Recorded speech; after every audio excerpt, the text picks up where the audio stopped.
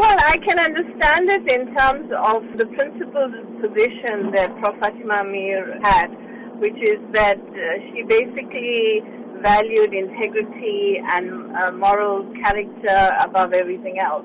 So her refusal to accept it from Jacob Zuma, had she been alive, is something that I think, she would basically have effectively done. She was a woman of great sort of substance, and she was very principled. So her own history was about the fact that she started criticizing the ANC, the party that she had been part of for so long, because she could see what, the party was doing in terms of not really delivering on their promises. So I think that is actually what she would have done had she been here. What does this indicate about the disillusionment by stalwarts of the liberation movement with the current leadership?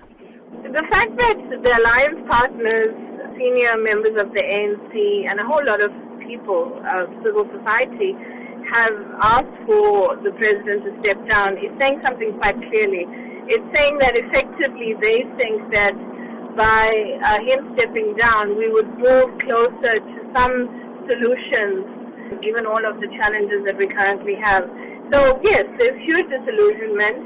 It is not only with the individual person, Jacob Zuma, it is with the ANC as a party that has enabled him to do some of the things that, he's been doing. Now, Prof. Fatima Meer herself stood steadfast against any injustice. What must South Africans draw from this today?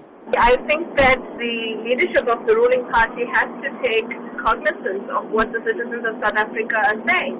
And Fatima Meer and many of the elders who have passed on. And Nelson Mandela also himself said very clearly that if the ANC does to you what apartheid did to you, then you must do to the ANC what you did to apartheid, and it's a well-known quote.